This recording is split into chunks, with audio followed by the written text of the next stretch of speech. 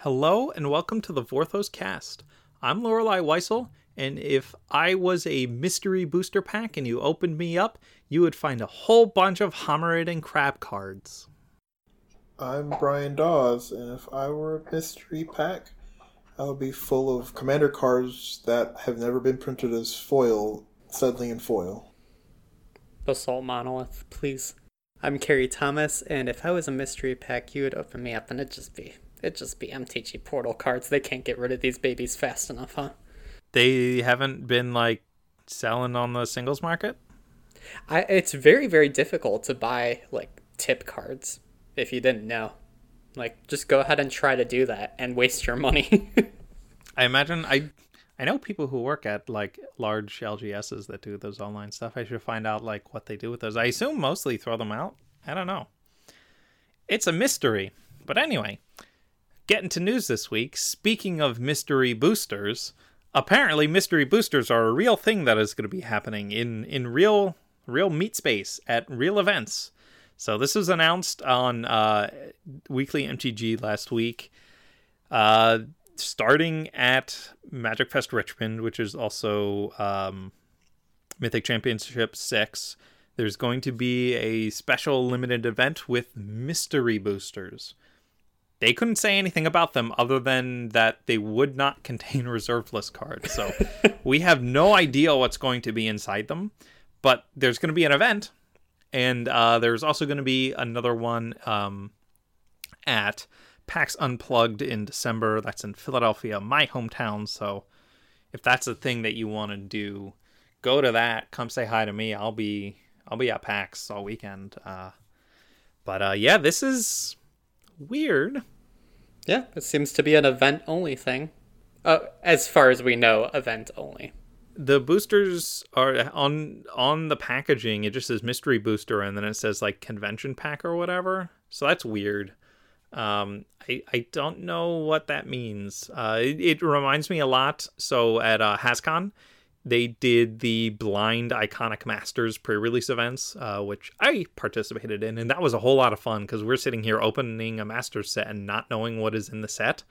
And then in all my packs, I opened I did 2 events and opened 3 Day of the Dragons, so classic Masters luck. I did also open an Ether Vial and a Horizon Canopy, so that's dope. But who knows what these are? I'm curious if it's some kind of product that has new art for reprints, or maybe it's Do you actually not know? You didn't work on any creative text for this product? I have no idea what this is. Okay, then that's fine. I was just curious if this was playing coy. We don't even know if it's for a new set. Gavin hinted on Reddit that it was some kind of pre-release event, so I just don't know what's happening, and I'm very curious. They also announced on Weekly MTG a new boxed set product called Unsanctioned. This is going to be released on February 29th next year, Leap Day for a leap year, because of course it's a silver bordered product, so they got to do something funky with the release. And this is going to be a box set, so this is not a full new unset. This is a product that contains 5 mono-colored 30 card decks. And the idea is you and a friend can sit down, pick 2 colors, shuffle the cards together, play a game of Magic against each other. So this product is going to feature 16 brand new silver bordered cards, 5 in each of the decks, and then 1 card that appears in all 5 decks. So probably an artifact or land, I would assume. Yeah, Arcane Signet, and I'm going to scrap it. And then it's going to feature reprints from the past 3 unsets, so Unglued, Unhinged, and Unstable, which is fascinating because they have never reprinted Uncards before. And they have promised some new art from some of these reprints. They did the lands. They did do the lands. You are right. So there's going to be new art for some of the reprints. So some of the silver bordered cards are big and cubes. So I fully expect to get a new art Booster Tutor. If they pass up on that opportunity, that's going to be outrageous. Booster Tutor is just cube staple at this point. Everybody loves it. Everybody loves playing it.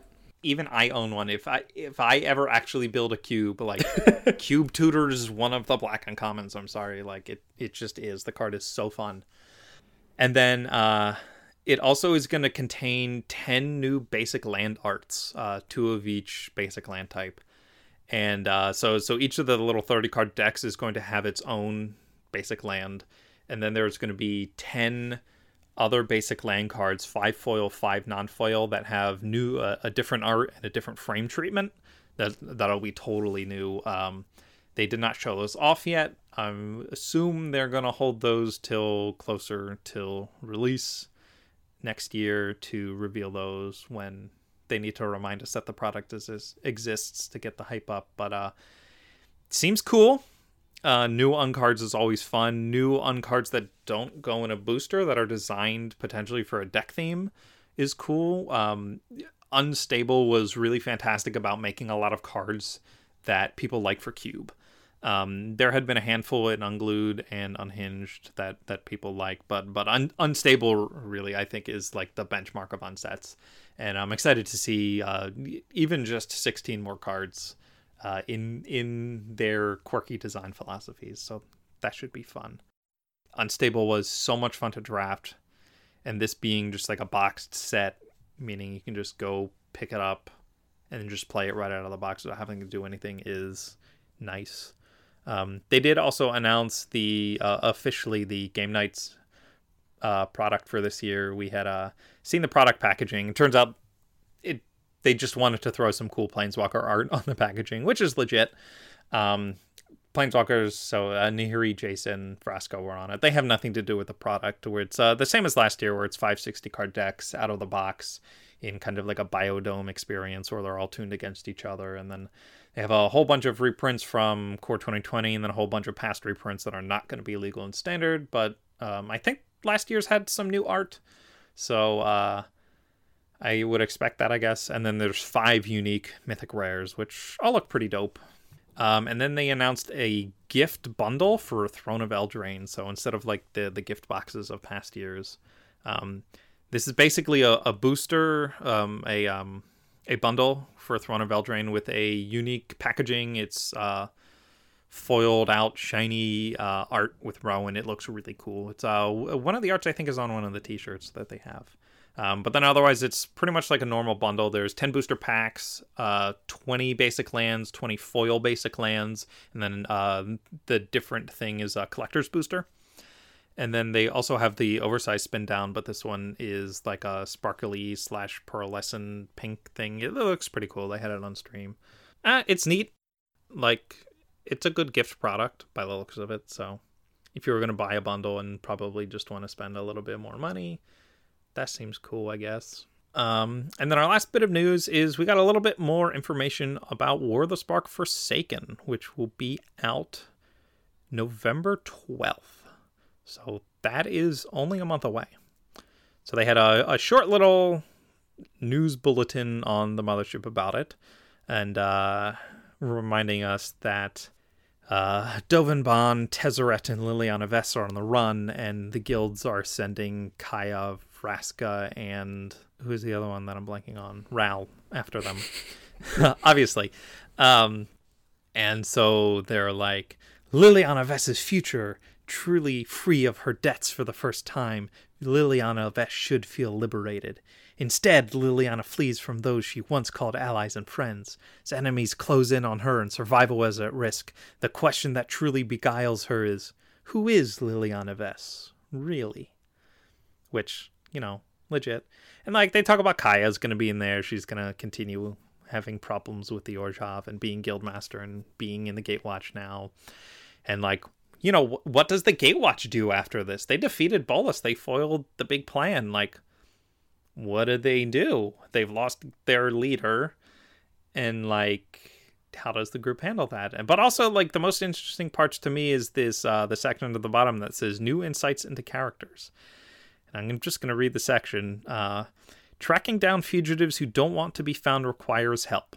As Vraska, Ral Zarek, and Kaya seek their prey, it leads to exciting revelations about intriguing characters like Teo Verata, the Wanderer, and more. Even Rat, the gateless girl few can see, may not be everything she seems. ... Very mysterious. But also The Wanderer. I love The Wanderer. So I will be excited to learn more about her. And I don't know. I'm interested in the book a lot. We obviously had our War of the Spark Ravnica episode. And that novel turned out, I think, as well as it could have, which is not a high bar for it to have cleared. It's difficult. At the same time, I don't, as an independent person, I do not have full faith in this novel, just because War of the Spark itself, War of the Spark Ravnica, was a character overload. Yeah, agree. This one seems less so, but still far above the average character count and promises compared to past Magic novels. Like, not that there's, like, statistically less Planeswalker characters across all novels, which there seem to be. This is just a strange approach to it, and I'm interested to see, like, how people receive it. Because right now, it's a little bit up in the air. Yeah, I'm mostly just curious about it. There are lots of parts of War of the Spark Ravnica that I liked, that I thought Greg did well, considering the circumstance he was in. I personally think he was given a literally impossible task. I think there was no way War of the Spark Ravnica was going to turn out what I will loosely call a good book. I enjoyed it well enough, but, like, I'm interested to see what Greg does with a little more freedom and less tethering to a card set. But that's it for the week. For the news. Not for the whole week, because while we're talking about Magic Story, we should say we are moving on to more episodes of The Gathering Storm, the prequel stories to War of the Spark by Django Wexler that have been coming out every week. So we took kind of a break from talking about these because Eldraine happened and Commander happened, and we were very busy. But episode 19 gets published. This next episode is 19, and there's only 20, so there's only 2 more episodes left after this. We're gonna, next 3 weeks, clean up the rest of Gathering Storm, so we'll have that done and ready for War of the Spark Forsaken when that comes out. And I know our fans are a little concerned, like they don't want to listen to all this Gathering Storm stuff when they know Chandra number 4 is definitely coming out on October 30th. We'll get to Chandra. We'll get to her. We have had the... We took a similar approach for both of those, where we were just like, we're just going to sandbag it till near the end, and then we'll catch up on it. Yeah, we made the mistake of recording a whole episode for Chandra number 1, and we'll probably just recap all 4 issues whenever they're out. Like, for what it's worth, I'm enjoying the comic well enough. It's just this release has killed it and has killed the next one, but that's neither here nor there. Let's talk about Gathering Storm, because we need to talk about Mr. Ral Zarek, and we're picking up with Chapter 11, which, of course, Magic is now bankrupt. It's not really. I didn't get the joke. I didn't get the joke at first. Took me a second. So Chapter 11 begins with Ral working on a project, because he has what he thinks is a potential plan to, in the wake of the petrification of Isperia, to save his little coalition and try and get the Guild Pact to accept Niv Mizzet as the new living Guild Pact. But while he's doing this, he remembers his first planeswalk. So if you remember, he got stabbed and then found his boyfriend cheating on him, and then was dying and heartbroken and was whisked away to the blind eternities. And he pops up in some dark alley on some plain on a stormy night, and he gets jumped by a couple thugs who are gonna rob him for sure and potentially murder him. But they messed with the wrong storm mage, because it is thundering out, and he calls down a lightning bolt and zaps them and steals their stuff and wanders into town. And he finds a tinkerer who makes like a bunch of little gadgety stuff, and becomes an apprentice. So this is kind of where he learns the basics of artifice, and he starts working on his first accumulator, so the device he wears that lets him zap lightning bolts without a storm nearby, that we see him have in the modern day. So this is kind of where he learns all the tricks of the trade and builds his own thing, because he's an inventive guy. And remember, this is all before he is part of the Izzet. He did not even live in the 10th district before, so he's really showing his true colors early, which is cool to see, knowing where like his character ends up. So while here, he ends up dating a guy named Harith, who's big burly bear of a man, and we learn also a criminal who is planning on robbing the tinkerer that Ral is an apprentice for. And Ral is like, look, I can help. You should cut me in on this and give me some money. So they bring him in on the thing, and then they rob this tinkerer. And here's the thing. Ral is also at a point where he's not very trustworthy of other people. And he ends up finding Harith's ledger where he plans all his crimes, and ends up robbing Harith and his crew and turning traitor to them. And, you know, they whine about it, and Rala's like, crap, Harith actually like does kind of legit care about me and our relationship, but he's still feeling, I think, that betrayal and from his last boyfriend, and is not really in a good place. And he's just kind of like, see you later, chumps. You shouldn't have been such fools. And Rala's character who's teetered on the edge of villainy at some points. He's not always been the nicest person, and this is more of that in his backstory. Like he was already kind of okay being Bolas's heavy on Ravnica, and now he's like extorting and robbing people who legitimately like him, and it's nice that he seems to have gotten better. So then we come back to the present, and his big project. So the Implicit Maze has a bunch of ley lines that run through territory held by all 10 guilds. And if the 10 guilds can't get together and amend the guild pact themselves, Ral thinks he can build machines that will kind of force the ley lines into the correct configuration to let Niv Mizzet become the living guild pact, and them to initiate their actual plan.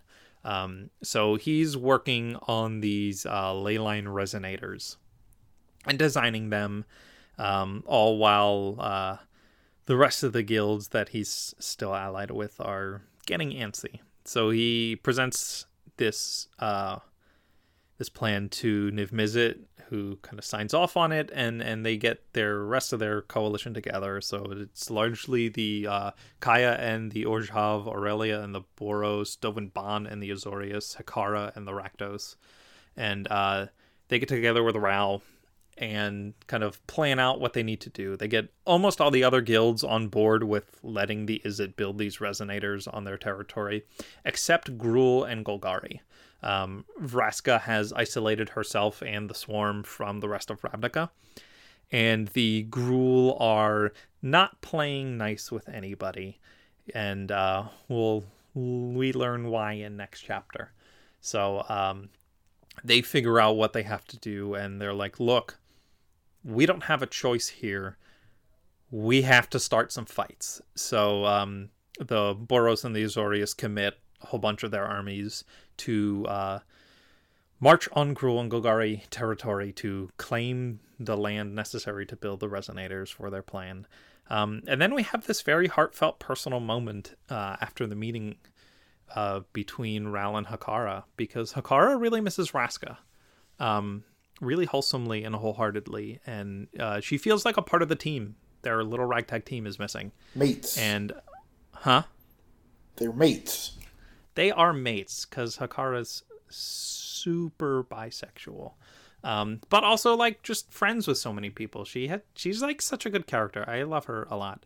But Ral is still really feeling betrayed by Vraska because Vraska undermined a lot of good things they had going and created a lot of problems. So there's this tension between Hikara and Ral building with regards to Vraska at the end of the chapter. And that's chapter 11. Yeah. Chapter 12 kicks off with Kaya. More specifically, Kaya going along with every other guild in Ravnica and starting to militarize the forces. Teysa initially pushes back on this because she's looking... I mean, Kaya literally just got in charge. Teysa put her in charge. Pretty much saved her life for the most part, compared to other people who would have taken on the debts and taken over the guild. But the conversation quickly shifts to Teysa trying to discourage this, but, well, the conversation quickly shifts to Kaya's roles in assuming the debts of Karlov, and especially when she's encountered by, let me pull up the name of the character. I believe it's Olgagia, but I do not know how to pronounce that. Olgaia. She is approached by a Orzhov indebted who is asking her to relieve their family's debts because otherwise their children will take it on. Kaya is not too fond of this whole child debt situation that the Orzhov have going on. She forgives the debt but also tells hush hush, which will be repeated in regards to forgiving the debts. Doesn't want this to be a common occurrence. Little does she know what's in store for her in the rest of the story. But then we shift to Ral, who is currently marching onto Gruul territory along with a whole bunch of Izzet troops and Azorius troops. And Boros troops. Boros troops. Is it Azorius troops as well?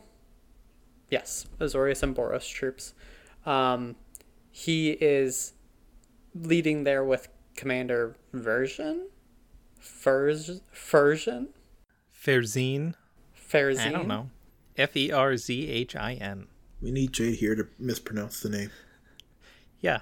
Jay usually does this, and then we make fun of him, and then we can't do it either. She's a Minotaur, though. Yes, she is a Minotaur commander.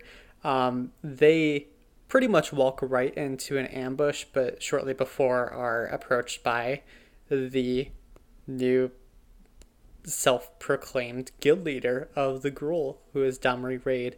Domri we had not seen in the story prior.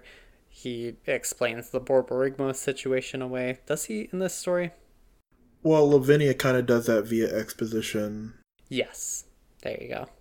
Ferzine is injured in combat. Ral and the crew end up winning the battle, and now they have a location to set up the resonators. Then in chapter 13, we start with Vraska feeling a little mopey with Zedek down in her throne room. Her throne, which is now fully cushioned, which is...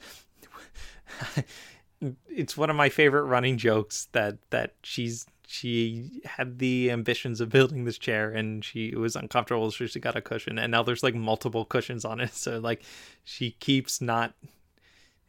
the throne continues to be like one of the worst ideas she ever had. Hey, no, it's fine now. She has cushions. It's comfortable. It's fine. So she's down there kind of mopey, and Hikara shows up, and Zedek lets Vraska know, like, hey, we've captured an intruder, and they bring her in, and it's Hikara, and Hikara's like, yep, fell in the moat, and because she's soaking wet, and then they're like, wait, don't you know the moat has like crocodiles in it? And then she's like, yeah, they're bitey. She's so but she basically comes down as a friend and says, like, hey, Vraska, like, I miss you being on the team. And Vraska's like, hey, but Ral doesn't really want me back. And so they're going back and forth, and Hikaru's like, "Come on, Rao will take you back. We're all pals." And Vraxus says, quote, "I have responsibilities." "Burn 'em," Hikara said promptly. "Burn?" Vraska shook her head. "Burning solves most things, I find," Hikara said, which is like the most delightful exchange. And I super agree. And like, yeah, it feels a lot like Jaya's answer to everything. I feel like had Jaya and Hikara gotten to meet each other before Hikara died, it would have been so wonderful. They probably would have enjoyed each other a lot, yes. But then ultimately, Vraska is like, "Look, my loyalties are to the Golgari. I have more than me to worry about. I have responsibilities to my people. We are a collective here. Like, I can't just abandon them." And so Hikara kind of sulks and goes back, and as she's leaving, she falls into the moat again because she's fun. So then we move to Orshova, and Tomek brings Kaya to Teysa, who has found out that Kaya has been forgiving debts. And Teysa is going through all these ledgers and books, and is like, "Hey, there is money missing. You are forgiving our debts. You cannot do that." Embezzlement. Teysa is like, "Look, everything we're doing here is perfectly legal." Because Kaya has this moral argument where she says, "If the guild depends on enslaving children for the debts of their fathers, then maybe it deserves to be destroyed." Hell yeah. Because honestly, it really does. Most of the guilds should probably be destroyed. They're mostly terrible. Dystopia. Yep. So they get a fight. And, this continues the fight from chapter 11, where Teysa is, like this is a good reminder that Teysa, while she's been helpful in a lot of the plots in all three Ravnica blocks, she's still an Orzhov oligarch. Cold-blooded. Yeah, she's not necessarily a good person all the time.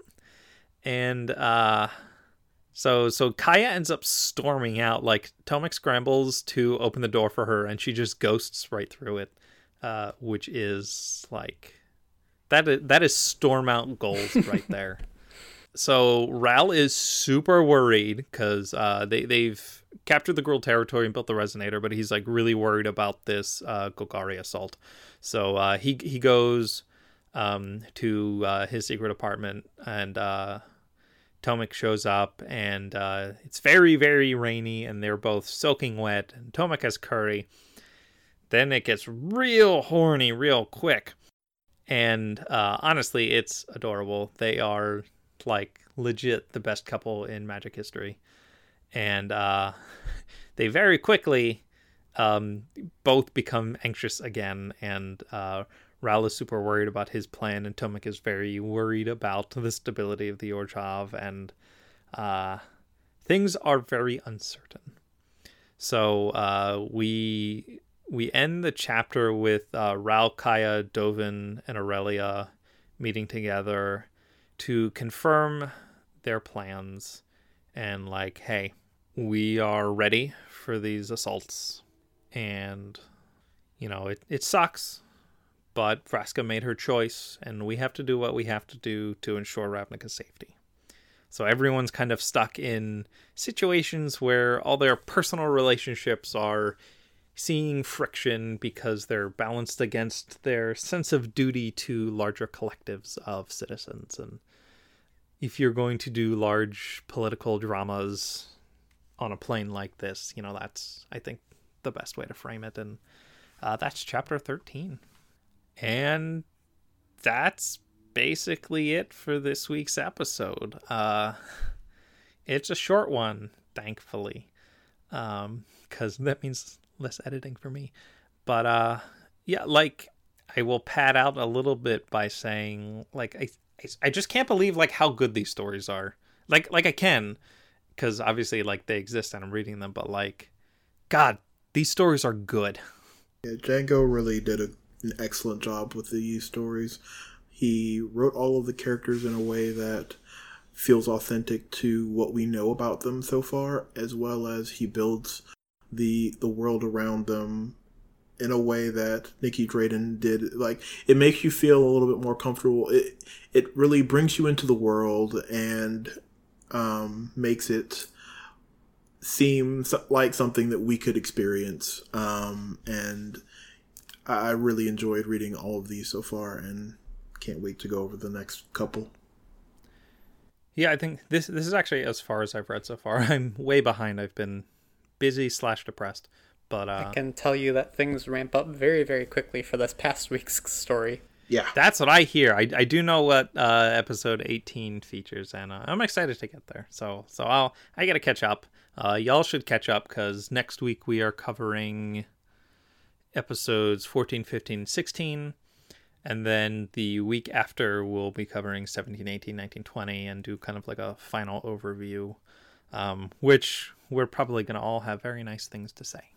So at this point, I guess we should move on to final thoughts. So my final thought for this week is, not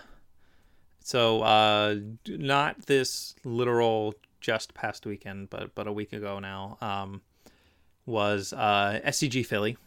In quote unquote my hometown. It's in Valley Forge, like 40 minutes outside the city. But me and my local partner always go up on Saturday to say hi to folks and hang out. And got to hang out on Friday with some folks who were in town for the event, and someone who was here got to stay over on Saturday and Sunday nights. And it's really nice. I got to spend the weekend with honestly some of my favorite people in the whole world. And it's weird being a Vorthos and having all these events happen, because, you know, I'm not there to be a judge, and I'm not there to be a grinder. And so when I get to events, it's really just to see people I enjoy. And it's a good reminder that at the end of the day, the thing I like most about Magic is how many wonderful friends and folks I know through the game and through the community. And it's a good thing to keep in mind, and it's something I am actively trying to remind myself of more, because there are honestly a lot of absolutely amazing people that I know through this game, and that's nice. It's a nice sentiment. #wholesome. My final thoughts is it's my birthday and I'm ready to go to bed. To clarify, Thursday, the day we're recording, is your birthday, not Yes. Monday. Yeah, happy birthday, Brian. Do we want to sing happy birthday? Please don't. We need to fill out the episode, Brian. I hope you understand. We're going to sing all 10 verses. Oh, God. One for each guild. Oh, God. My final thoughts, Halloween's coming up. That's the exciting thing. Get your costumes ready. Dress up. Even if you're an adult, dress up. That's my lesson. Get candy. Especially get candy. But dress up. Have fun. Enjoy Halloween. It's a good holiday. I'm going to have so much candy. It is a good holiday, which is why it's the only holiday that exists every day of the year. So happy Halloween, everybody. If you also like to celebrate Halloween, you can head over to patreon.com/thevorthoscast and support us today. Everyone who supports us gets access to our Discord community, where every day we celebrate Halloween by talking about Magic. Weird tradition, but, you know, it's cool. We are kind of heading out of the big core of Eldraine things, but, you know, we've got the ending of Gathering Storm coming up, and we've got a new novel coming out soon. And now is it's always the perfect time to be joining our Discord. We're gonna get some exciting stuff leading into the end of the year, and before too long, it'll be time to talk about Theros. So if that's something you would be interested in joining the community, or really, like, even if you don't want to join the community, if you want to just help the show happen every week, we use all your support to make sure we can keep producing this show for all y'all. It means a lot for all of you to keep listening week after week after week, listening to us blabber on and pad episodes when they're very short, and I would have more sentiments, but honestly, I really do like short episodes. So I'm going to end it there, and thank everybody for listening. And this has been the Forthos Cast.